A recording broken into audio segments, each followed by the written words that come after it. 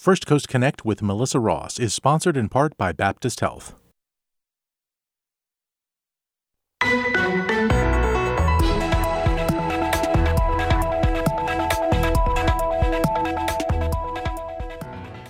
Good morning, and live with you from Studio 2, I'm Brendan Rivers, sitting in for Melissa Ross. This is First Coast Connect. Thanks for listening. Just ahead, a conversation with Chris Hand about the Jacksonville mayoral candidates as early voting gets underway. Join the conversation. Give us a call at 549-2937. Again, that's 549-2937. Then later, a preview of the players. All of that and more ahead. But first this hour, early voting begins today in Duval County to determine the races for the next mayor of Jacksonville, city council, and more. But what do we really know about the mayoral candidates, despite or maybe because of a particularly ugly campaign season, and an expensive one at that? And what happens if no candidate gets enough votes to declare a clear-cut winner on Election Day? Chris Hand, a local government law attorney, author, and former chief of staff for the city of Jacksonville, is here for a closer look. Good morning, Chris. Good morning, Brendan. So, as I mentioned, early voting starts today. Vote-by-mail ballots were sent out a while ago, and we're now about 2 weeks away from Election Day itself. That's March 21st. Listeners, if you need to find your polling location or any other voting information, head over to DuvalElections.com.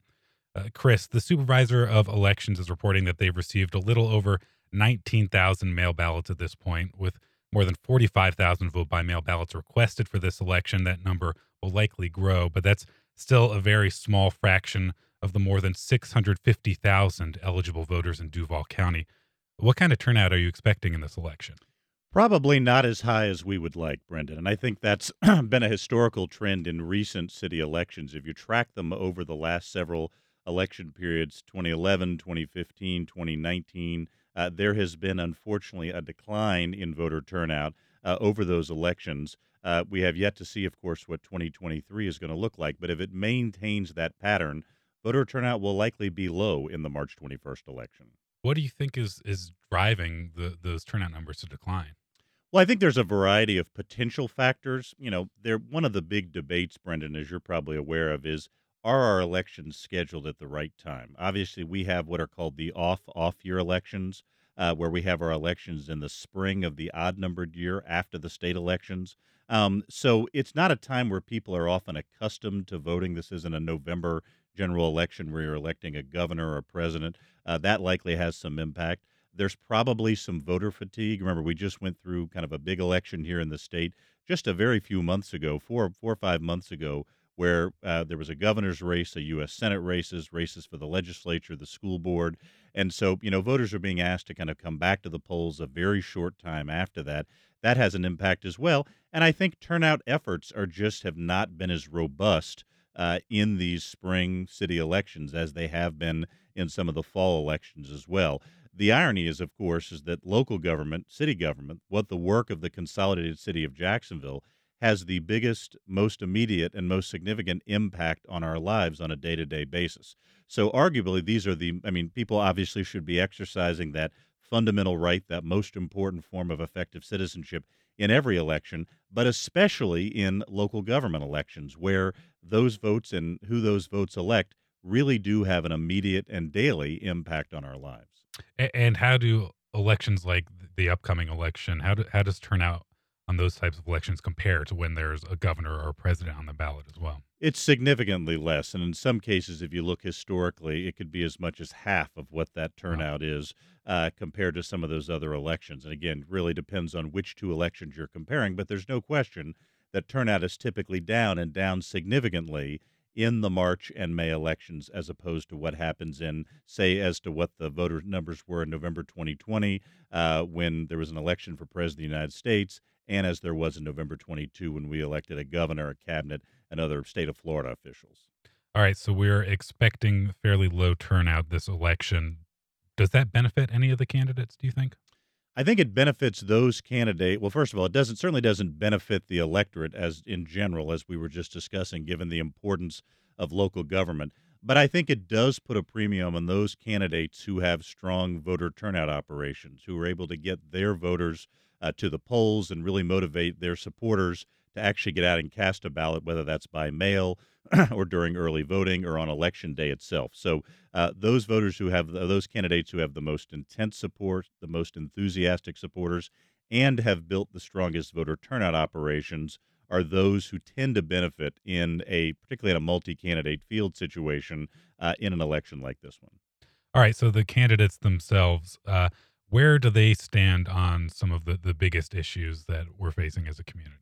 Well, I think we're going to have some very good opportunities to kind of size up the candidates side by side. As you know, Brendan, this week is going to be the first of the televised debates of the seven candidates for mayor. WJXT and JU Public Policy Institute hosting that debate on Wednesday night. So that's really going to be really the first opportunity for members of the electorate to be able to view the candidates side by side and really hear what their positions on key issues are. And we have no shortage of those in the community coming up, whether that's the issue of stadium funding, whether that's the issue of economic development and job creation, the future of the St. Johns River.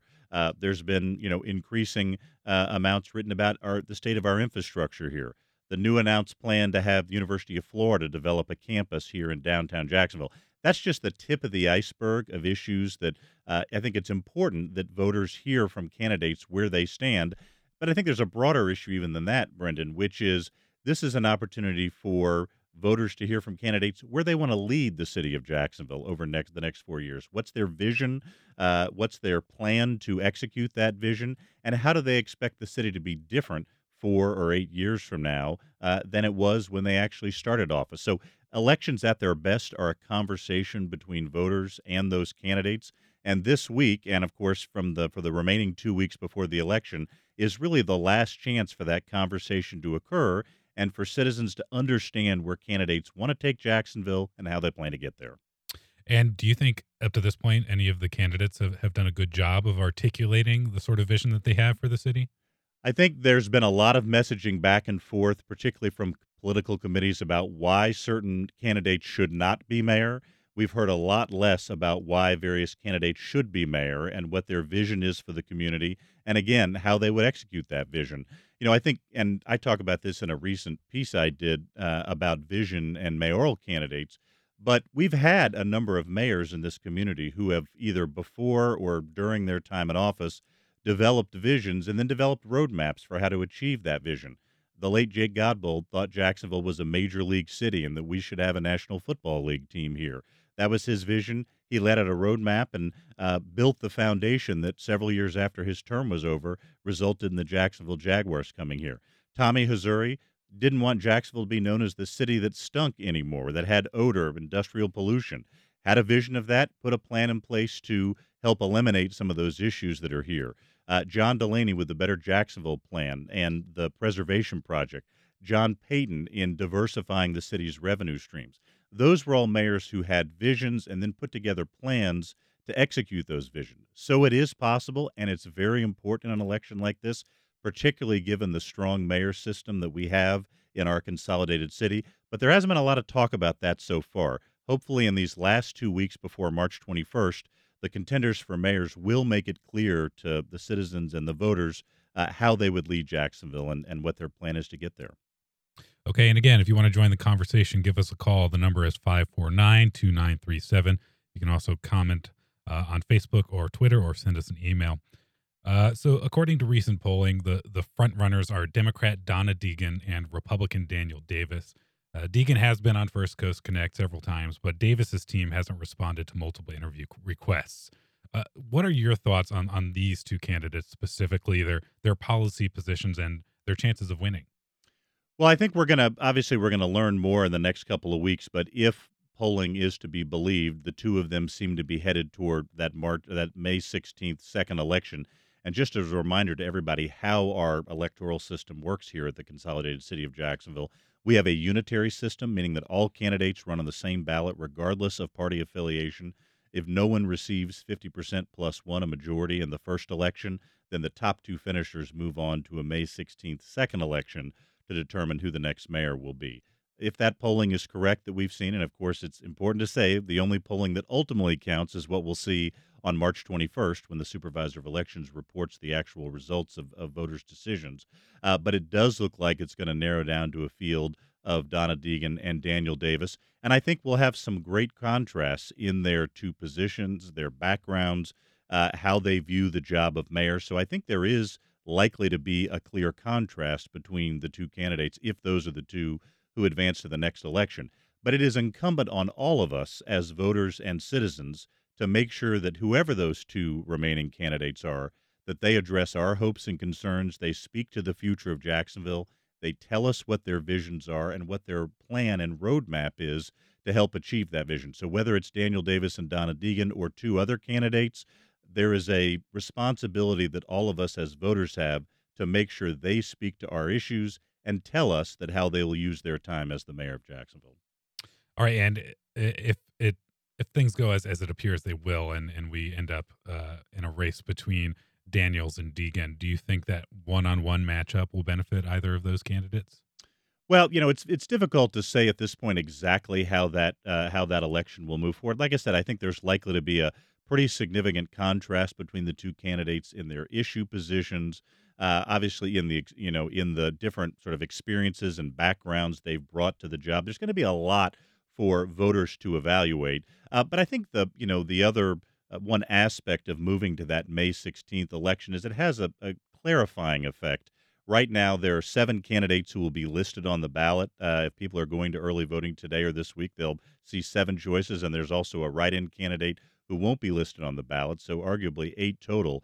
When you get down to 2, that really has a way of kind of clarifying what a campaign is about.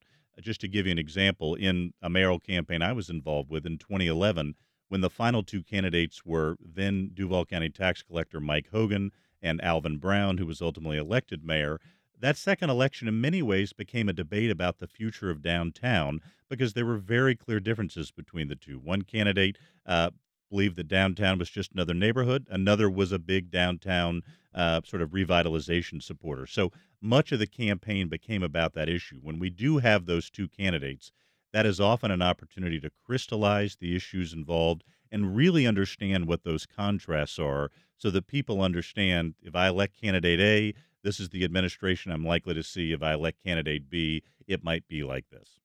All right, and as you mentioned, we have a big debate coming up on Wednesday. That's at 8 p.m. on News for Jax. Ultimately, do you think these debates will have an effect on the outcome of the election? Do you think that they will actually change people's minds? Well, I think given that it's the first opportunity voters are going to have to see the 7 candidates stand side by side, talk about their visions and their plans and priorities for the office of mayor, and have a chance to evaluate them against each other, I think there are undecided voters who could be impacted by that. If you've seen each of the last 2 polls that came out, St. Pete polls and the University of North Florida poll, both had a significant number of voters who were still undecided as to who they were going to choose. That's not unusual in elections like this, that there's a significant segment of the electorate that hasn't made up its mind until the very end. But it is events like the WJXT JU Public Policy Institute debate that can help those undecided voters decide who they are going to ultimately vote for in the election. So, yes, particularly at a moment like this, with this timing, with this many candidates, and with that many undecided voters, that debate can absolutely provide key information so those undecided voters can make a decision. All right, great. And is there anything in that debate that you're going to be looking out for or keeping an eye on? Maybe not even having to do with policy positions, but just there's just been a lot of drama in this race so far. Well, I think for me the key issue I'm watching, Brendan, is what cases are these candidates going to make for themselves to be the next mayor? Because as we said from the outset, there's been a lot of discussion in this contest about why certain candidates shouldn't be mayor. Anyone who's been watching television or checks the mail or logs onto the internet has received messaging about why some political committees think certain candidates shouldn't be mayor. But we've just had much less information about why candidates should be mayor. This debate is a great opportunity for candidates to make their case as to why he or she should be elected the next mayor of Jacksonville. So that's what I'm looking for. Are these candidates going to make their case for why voters should elect them as opposed to not electing somebody else? And as you were mentioning earlier, your recent piece in Jacksonville Today that's kind of talking about vision and how some of our past mayors have had a very strong vision for the future, and you kind of feel like we're losing some of that in our modern politics. Can you walk us through, because I've only been here since like 2018, so I'm still kind of learning about sort of the history of politics in this area. How as you see it, how have elections and politics here in Jacksonville, how have they progressed over the past several years? Well, I think, again, and I think this is not just a phenomenon here in Jacksonville. I think this is true at every level of government. But, I think elections have moved to some extent where it's not always that sort of intense conversation with the voters about what the community should look like. And I think that's one of the things that many people hope this election will sort of move back in that direction, a chance for candidates and voters to actually talk about what kind of community we want to see moving forward. Obviously, with the advent of political committees and some of those other changes in the election system, elections locally and everywhere else have tended to become less focused on those kinds of questions, which is a shame, particularly here in the city of Jacksonville, because, since this is the 55th anniversary of the city of Jacksonville and Duval County consolidating. That created a local government that serves 1 million people in this community. And also by virtue of the way we've structured that local government, Brendan, where we have a strong mayor, directly elected mayor, who is the chief executive and has a lot of authority and ability to shape the future of the community. Many past mayoral elections have focused more on how we shape the future of that community than this one has so far. So again, that's an opportunity here in the remaining 2 weeks of the first election, and then the 6 weeks after that in the second election, for these candidates to really engage citizens in that discussion. What kind of community do we want to be? Where do you want to lead Jacksonville if you're one of the candidates? And what's your roadmap to help reach that destination? As we know, it's impossible to reach a destination if you don't know what it is. Okay, and again, everyone, today is the first day of early voting. Are you planning to vote? Give us a call. Let us know. The number, again, is 549-2937. Chris, I'm curious, what role do you think the media has played in the way that we think about and talk about politics and elections today? Well, I think there are a number of outlets here in town who have really tried to provide opportunities for candidates to kind of directly engage voters through their particular station. WJCT, this studio where we're sitting right now, obviously here on First Coast Connect and through other forums, WJCT's tried to provide that. WJXT, I know, for example, on Kent Justice's show this week in Jacksonville, has had every mayoral candidate as a guest. And of course, our local newspaper, the Florida Times-Union, provides coverage as well. But we do live in a different media world. I'm not suggesting, by the way, there are other outlets. I didn't mean to exclude anyone. There are, of course, other outlets who have been very engaged in covering this campaign as well. Just mentioning the ones that I'm most familiar with. But so plenty of outlets have covered it. But we do have that challenge in the media world these days, where there are just fewer outlets and fewer reporters than there have been in a long time because of some changes in the industry. That makes it more challenging for any media outlet to cover every candidate. There was a time not that long ago in 2011 where the Florida Times-Union had a reporter assigned to every mayoral candidate in that campaign. 12 years later, the Times-Union just doesn't have the resources to do that anymore. And while they do incredible work with the resources that they have, they can't assign a reporter to every mayoral candidate any longer. So the changes in the media landscape, I think, have certainly affected that. But that is why it is so important that voters directly engage these candidates with their questions and make sure that their hopes and concerns are addressed. And the good news, Brendan, is that there are plenty of opportunities to do that, whether that is at sort of forums and meetings around the community, because, of course, those are happening. Every candidate has an email address associated with their campaign. If you go to DuvalElections.com and look up their campaigns, you'll see their campaign contact information. We can directly, engage with the candidates that way, and of course on social media as well. So, given some of the changes in the media landscape and the fact that there are just not as many media outlets that still exist, or within those outlets, not as many reporters that still exist covering these elections, that means that we as voters, as citizens, have that obligation to use our effective citizenship powers, directly engage the candidates, and make sure they are addressing our hopes and concerns, and make sure they're telling us what their vision for the future of Jacksonville is and sharing us the path that's going to help them reach that vision. All right, great. And we're starting to get a few calls here now, so let's take to the phones. Like first, we've got Herman in downtown Jacksonville. Good morning, Herman. Good morning, gentlemen. Dr. Hand, how do you see this election? According to our governor polls, 59% of the Latino vote voted for Governor DeSantis. With two Latino candidates, I believe Al Ferraro and Macombo, is the Latino vote going to be split? Have they endorsed which candidate they're going to be supporting?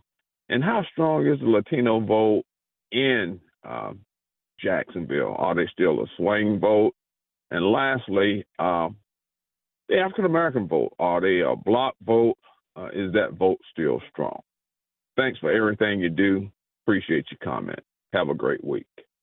All right, thank you, Herman. Chris? Well, excellent question. And, look, I don't think that any segment of the community is ever a block vote or that candidates should ever assume that they're going to vote one way or another. It's really important to make sure that candidates engage with people throughout the community. As you pointed out, the kind of Latino community, the Hispanic community here in Jacksonville is a fast-growing community and one that has been very politically engaged over the last several election cycles. I know, for example, leaders in the local Hispanic community have organized candidate forums and had opportunities for candidates to directly engage the Hispanic community.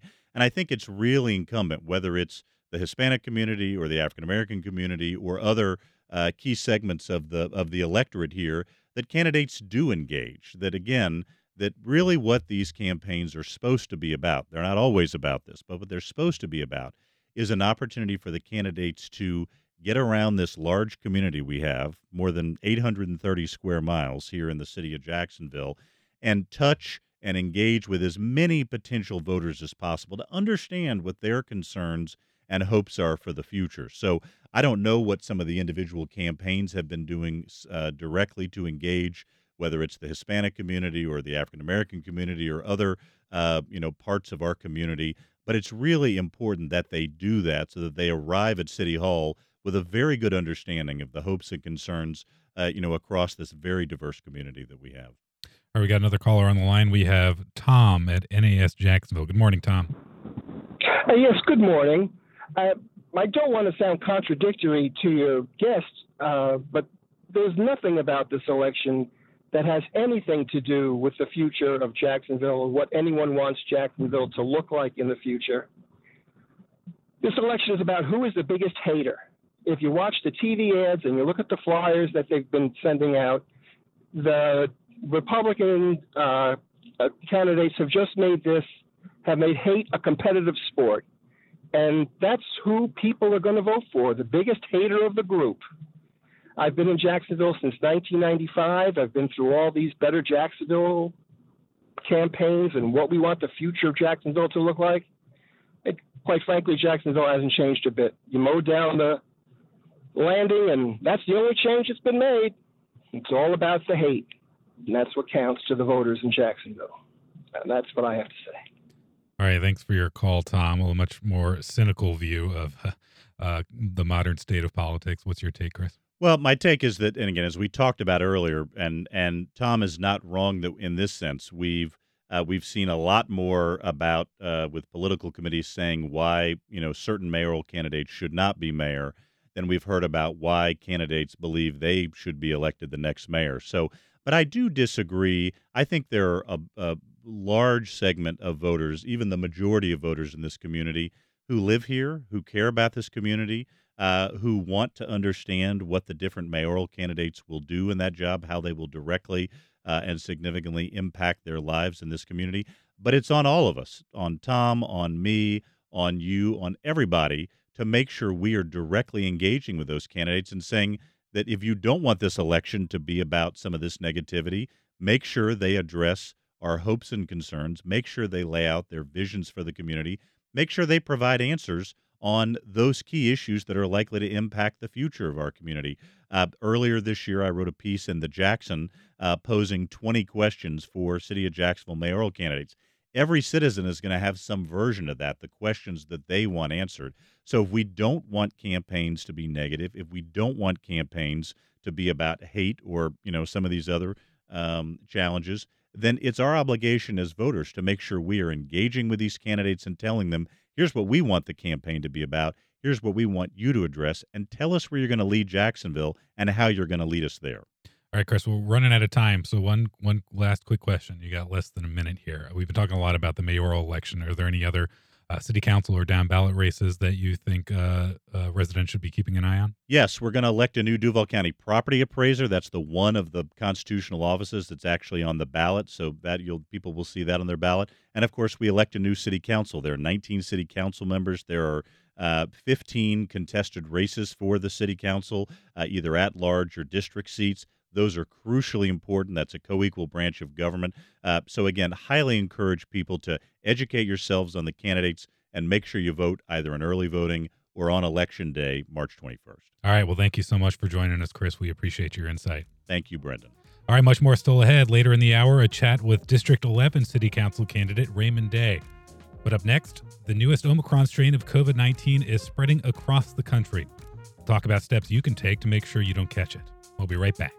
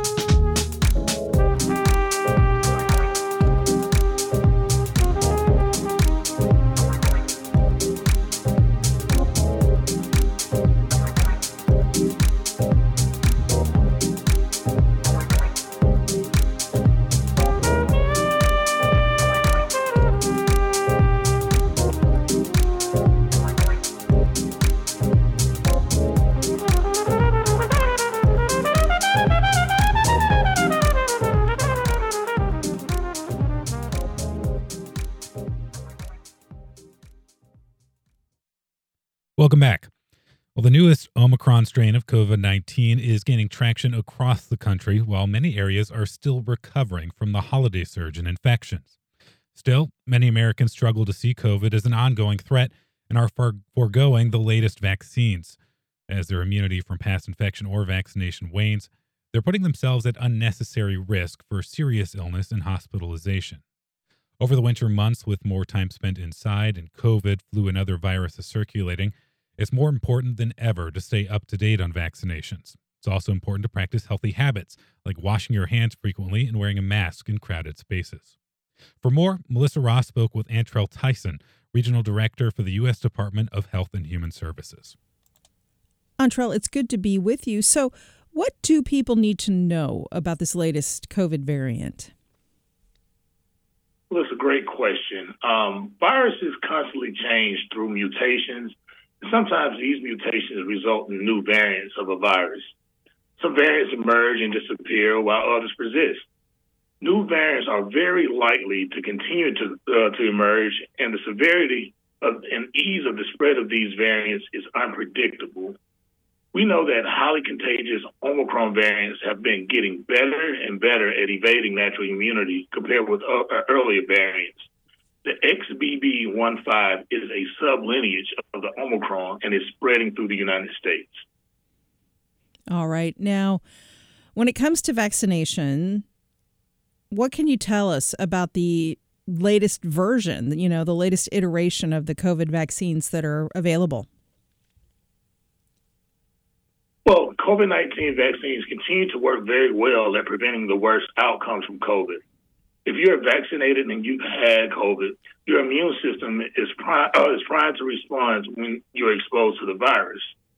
But the longer it has been since you've had COVID or gotten the vaccines, the more likely your immunity is waned. An updated COVID vaccine gives you added protections from severe COVID illnesses, hospitalizations, and death. Updated vaccines are now available for anyone whose last dose was before September. Only people who have completed their primary COVID vaccine series can get the updated vaccines. Vaccinated children 6 months and older can now get the updated COVID vaccine if they've completed their first or their primary Moderna vaccine series or gotten the 2 doses of the 3-dose Pfizer primary vaccine series. All right. And here's a question we get asked a lot. Should someone get the updated vaccine if they've recently had COVID? So, absolutely. If you're vaccinated and if you've had COVID but haven't gotten the updated vaccine yet, you should get one 3 months or more after your COVID infection. 3 months or more. All right. And, there are still a fair number of people out there who are skeptical about the efficacy of COVID vaccines, despite the really strenuous efforts over the last 3 years of your department and doctors all over the country trying to get more people vaccinated. So what's your message to people who think I'd rather risk getting COVID than getting the vaccine? Listen, that is a very, very good question, and we see that question a lot, or at least hear that question a lot. But the long-term health problems from vaccines are very rare. The risk from COVID far outweigh any risk from side effects from the vaccine. Symptoms from COVID vary greatly, but people who contract COVID can experience severe illness that can lead to hospitalizations or even death.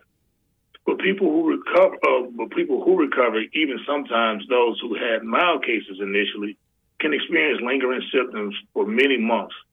COVID can damage internal organs or can lead to an increased risk of long-term health problems such as strokes, seizures, and heart disease.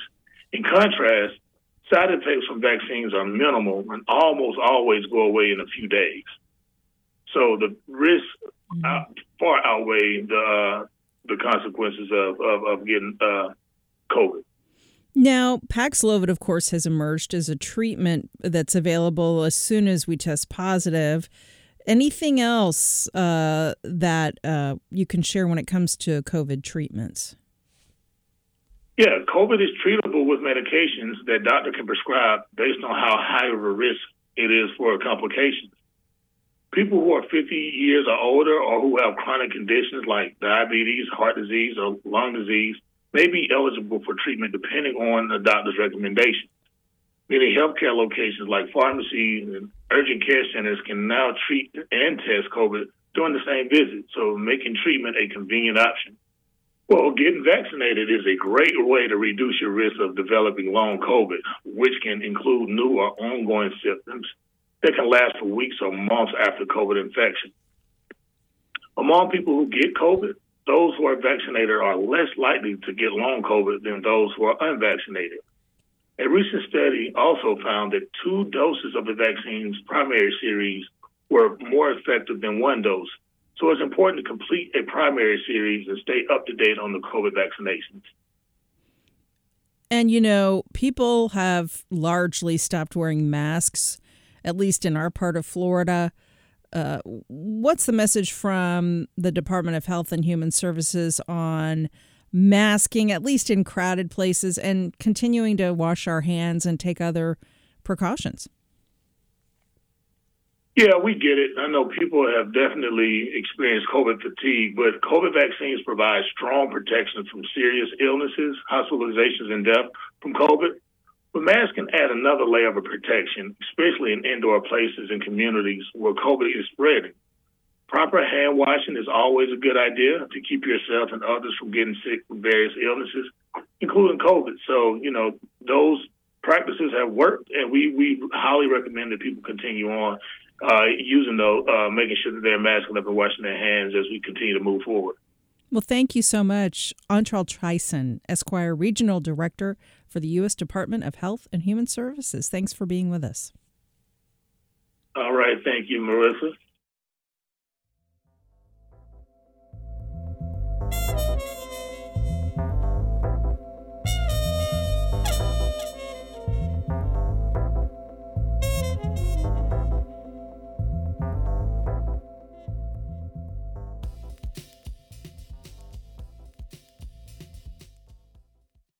Welcome back. You're listening to First Coast Connect. I'm Brendan Rivers, sitting in for Melissa Ross. As we mentioned earlier, Jacksonville City Council seats are also at stake in this election. We've been speaking with a number of candidates over the last few weeks, and now Raymond Day, who is running in District 11, is here with more on his platform. Thanks for joining us, Raymond. Thank you, Brendan. It's a pleasure to be here. Thank you for having me. Yeah, of course. So to start out, Tell us a bit about yourself and why you decided to run for city council. Sure. I'm a fifth-generation Floridian. My family moved to Florida in 1857, and my mother moved us to Jacksonville in 1957. I was raised here, attended public schools, graduated from Jacksonville University, worked for a few years, and then went to graduate school at the University of Florida, where I earned an MBA in finance. Came back home to Jacksonville, started my career in banking, continued in banking for about 10 years, and then 5 years. And then in 1986, I was asked to go to Washington, D.C. as chief of staff to our late Congressman Charles Bennett. I did that for 2 years. I came back home, continued my banking career until 1996, and then went into mortgage lending and then commercial real estate, where I am now. However, I did take another sort of sabbatical from 04 to 07, where I taught at my high school alma mater, Terry Parker High School. So I've been in the classroom as a classroom teacher. Most of my career is in the private sector, working in the financial arena, and that's a little bit about myself. Was there something specific that motivated you to run for office at this time? I had run in 2015. Scott Wilson prevailed in that race. Scott supports me in this campaign, has contributed. And I decided that I was appointed to the Southeast CPAC by my HOA board. They asked me to represent them on the Taxation, Revenue, and Utilization of Expenditures, or TRUE Commission. And I started studying the sheriff's office and found out that we are severely understaffed. So I developed a plan that will fully fund the police over the next 8 years, hiring 148 officers a year. That'll make up the shortfall, plus provide for the growth that we are going to experience over the next 8 years. We don't have to raise taxes. It costs on average about $16 million a year. Last year alone, we generated $95 million in just new ad valorem tax revenue because of the growth in the tax base. So this is a very critical area. It's the first function of local government, is to provide for public safety. And I think we have to have adequate first responders, and starting with the Jacksonville Sheriff's Office. And because of its understaffing, they can't even answer the calls for service, much less do additional training or have backup on critical situations where you need to de-escalate the situation. All right, and if you have any questions for District 11 candidate Raymond Day, give us a call. That number is 549-2937. So you've already addressed crime, which is one of the big priorities for most residents here in Duval County. Another big priority is affordable housing. Do you have any plans in mind for that? Yeah, I do, sure. Yes. Affordable housing, we can approach this on sort of a three-pronged approach. The first is just immediate relief. People who are on the verge of being evicted or foreclosed.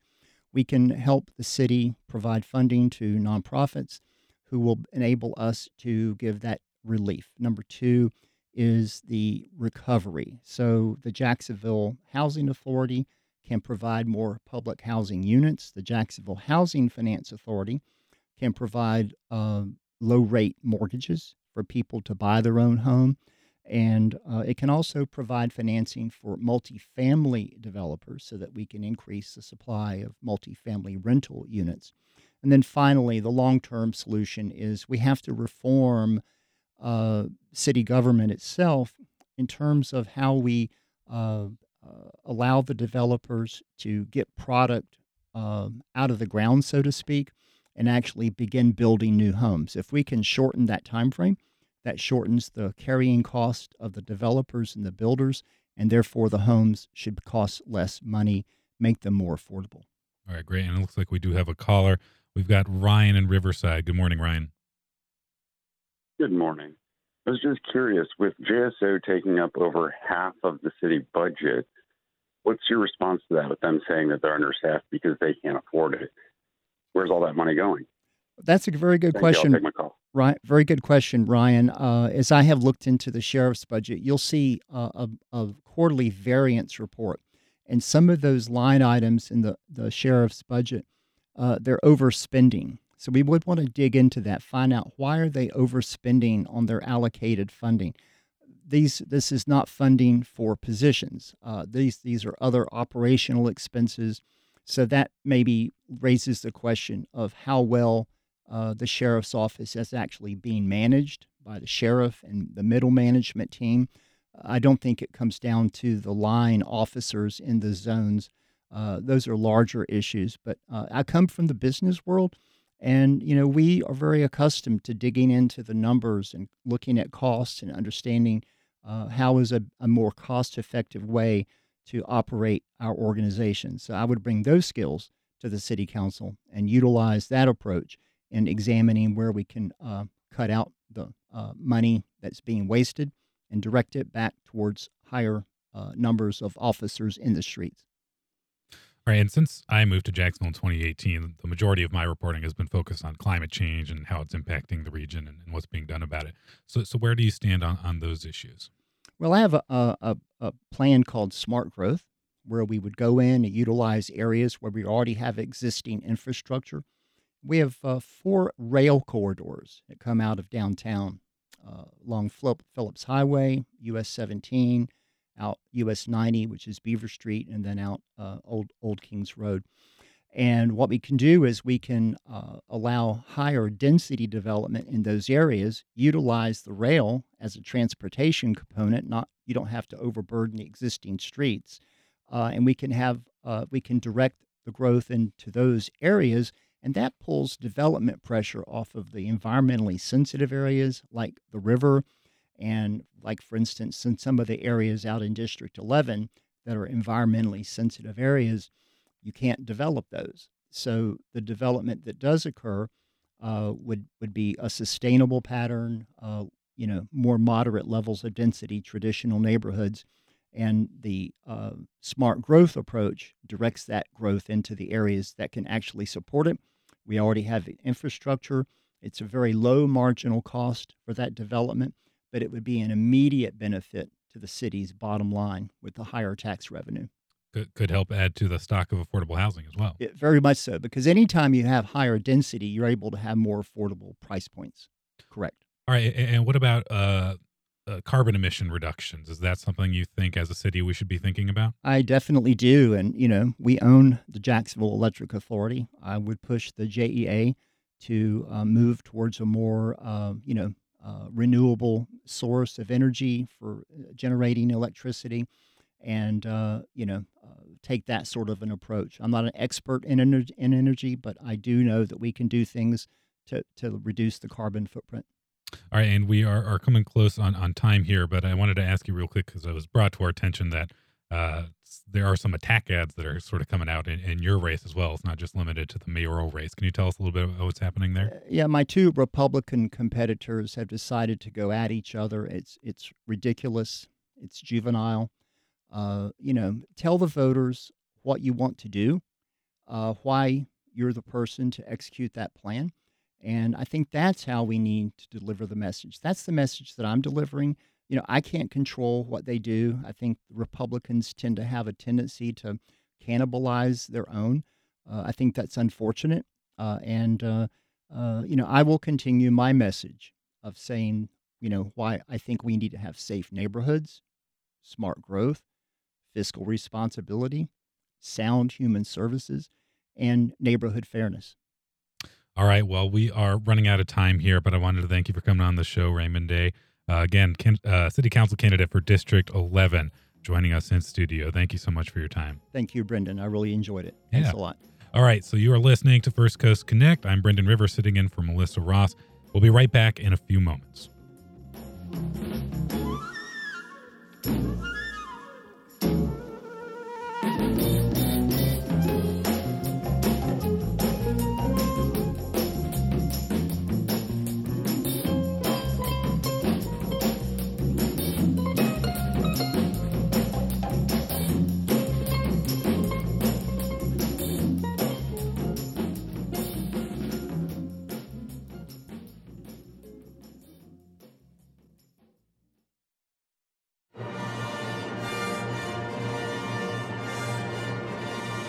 Pure, uplifting, and graceful to the ear, Anton Bruckner's Fifth Symphony will fill Jacoby Symphony Hall for 2 spectacular performances on March 17th and 18th. Experience music that shines with one-of-a-kind melodies and even more expressive hues when performed live by the world-class musicians of the Jacksonville Symphony. Find tickets and information at jacksymphony.org. Film director Colm Baraid grew up in Dublin in the 1980s. Few people spoke Irish then or now, but his Irish language film is up for an Oscar. It is wonderful to see that there is a sort of a reappraisal taking place, a sort of willingness to give the language a chance or to give it space. How dialogue in the movie On Colleen Kuhn, The Quiet Girl, is raising awareness of the Irish language. It's on The World. This afternoon at 3, here on WJCT News 89.9. On the next Fresh Air, why police violence and misconduct so often go unpunished. We talk with Joanna Schwartz, UCLA law professor and author of Shielded, How the Police Became Untouchable. In her book, she examines the laws and policies that protect police and why reforms are so hard to implement. Join us. Today at noon on WJCT News 89.9.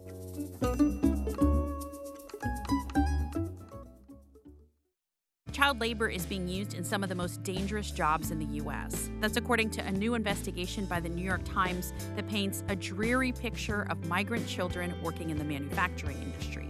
Meanwhile, some states are looking to loosen child labor restrictions to meet hiring needs.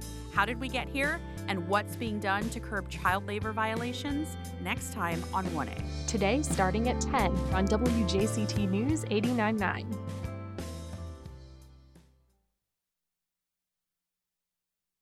Welcome back. You're listening to First Coast Connect. I'm Brendan Rivers, sitting in for Melissa Ross. It's the start of one of the biggest sporting events in North Florida, the Players, and the Jaguars have made some headlines for all of the wrong reasons. With the details on this and more, we are joined by our own Josh Torres. Good morning, Josh. Hey there, Brendan. So this week is the start of the Players. What can fans expect when they go down to Ponte Vedra this weekend? I mean, just a really fantastic event, Brendan. I mean, every single year this happens. It's always, it really is fun. Even if you just go for one day, like just to be down there, really take in the environment. There's all kinds of stuff to do down there. And on top of that, if you are a very, very big golf fan, which a lot of people are, it almost shocks you a little bit sometimes when you see how many people really are golf fans, because I feel like when we grew up, it was always known as like the old person's sport, but a lot of young people do like it too. And it is a very, very big event. It is easily one of the biggest events here in North Florida that happens, and it brings people from all over the world, and it's just so fun to go out there and just experience and kind of take in the environment down there. There's a big concert that opens up the weekend, and then, you get into the golf, and that is also what I'm interested in, is the golf, and it is considered an unofficial major. So there are 4 majors in the PGA, and this one's considered the unofficial 5th major because it opens the season, and it really is very, very difficult to win. But let's go into that. And right now, the odds-on favorite to win is Jon Rahm, who is currently the number 1 ranked golfer in the world. But then right after him, it's Rory McIlroy and Scotty Scheffler. And the best part about it, and this is why it's going to be very exciting to be down there, is those 3 players are going to be grouped up for the first 2 rounds of the championship this weekend. So you're going to literally see the number 1, 2, and 3rd ranked golfers all going against each other in the same group for the first 2 rounds, which is very exciting. The fact that you see the 3 guys who are at the top of the golf rankings in the world playing against each other, trying to essentially knock each other out of the championship. Obviously, but all 3 of them will more than likely make it past the first cut. If one of them doesn't, I'd be very, very shocked. But hey, it's sports. Anything can happen, but it's still an exciting weekend. I highly recommend, even if you just go out for one day, go out, take in the environment, and have some fun. All right. Sounds like it's going to be a great weekend of golf. So the NFL Players Association has released a brand new anonymous report card for all 32 NFL teams, and that was done by the players. And the Jags did not score well. What can you tell us about this? Yeah, so this is the first time they've ever done this. They released a report card on all 32 NFL teams. It was done by the players and was kept anonymous. That way, none of the players could, be targeted because they, said something bad about their team. And the Jags, out of 32 teams, they ranked 28th, and it took in a lot of things: locker room, family care, health and nutrition. It took in basically everything that these players experience in there, and they ranked very low. The headline I feel like a lot of people saw was that their number one thing was apparently for 3 to 4 weeks, there was a rat infestation in the locker room. Now, I will also give the Jags a little bit of slack, which is that anybody's ever had any kind of rat infestation in their home or anything like that, it can take you a while before you can actually truly get rid of that problem, because obviously they're small and they can run around and they can go into places you can't get to easily. So it can be very, very difficult to get out. Another highlight of the report for the Jags was that apparently, they don't have the players want them to take care of their families more. Apparently, because they do not have a family center or daycare during games when the families are there, their wives have had to, if they have a nursing baby, they've had to actually go to a public restroom to breastfeed their child, which is another big thing that the players want to see changed. And they also said things like their training and weightlifting areas are a little bit inadequate, but obviously the Jags are building a brand new training facility, so they are hopeful that is going to change soon. But the one thing the Jags can kind of take into is that 95% of their players said that who took part of this report said that they trust that Shad Khan is going to change that and is willing to invest in the team to make the environment better, so they can take some solace in that while they may not be as adequate as they would like it to be, most of the players feel that Shad Khan is going to make changes and is going to make the environment better. All right, and it's almost opening day for the Jumbo Shrimp, and they've released their promotional calendar for the season. As usual, it's pretty fun and silly. What are your favorite promotions for the season? Yes, I always love when they do this, because the Jumbo Shrimp, as a lot of minor league teams have done, they've gone all in on their promotional nights because they know that's how they get people out there. So you have your usual Thirsty Thursdays, which a lot of us are frequents to, where you get your $2 and $3 beers. But I got to say, everybody at the Jumbo Shrimp, whoever writes these out for you for your promotional calendar, they need a raise, and they need it now. A highlight of mine is in April, around the end of April, when there's a certain holiday that a lot of people tend to celebrate. They are having I Hate to Be Blunt Day, where you can write a message to somebody if you're really just trying to hash something out with somebody, but you can't really get through the weeds of it. You get them, write them a message, and they will put it on the Jumbotron, and for them to see. Then you have Purr in the Park, where you can bring your cat out to we've heard of a lot of teams doing bring your dog to the park. Well, they're doing bring your cat. So those are just some of my favorites. But I'm telling you guys, if you need a good laugh on this Monday, just go look at their cat promotional calendar, because some of those, they had me crying from laughter. They are, some of them, whoever writes these out really needs a raise, because they are hilarious, and it's going to be fun. And I always love going to a Jumbo Shrimp game. Yeah, I'm not that into baseball, but I'm a huge fan of this trend of goofy stuff in minor league baseball. It is great. All right, thanks for listening, everybody. Our senior producer is Heather Schatz. Our producer is Bridget O'Brien. Our director is Isabella Da Silva, with technical help from Morning Edition host Michelle Quorum. Have questions or comments about First Coast Connect, send an email to firstcoastconnect@wjct.org. I'm Brendan Rivers, sitting in for Melissa Ross, and you're listening to First Coast Connect on WJCT News 89.9 Jacksonville. Support for First Coast Connect is provided by Baptist Health and the North Florida TPO.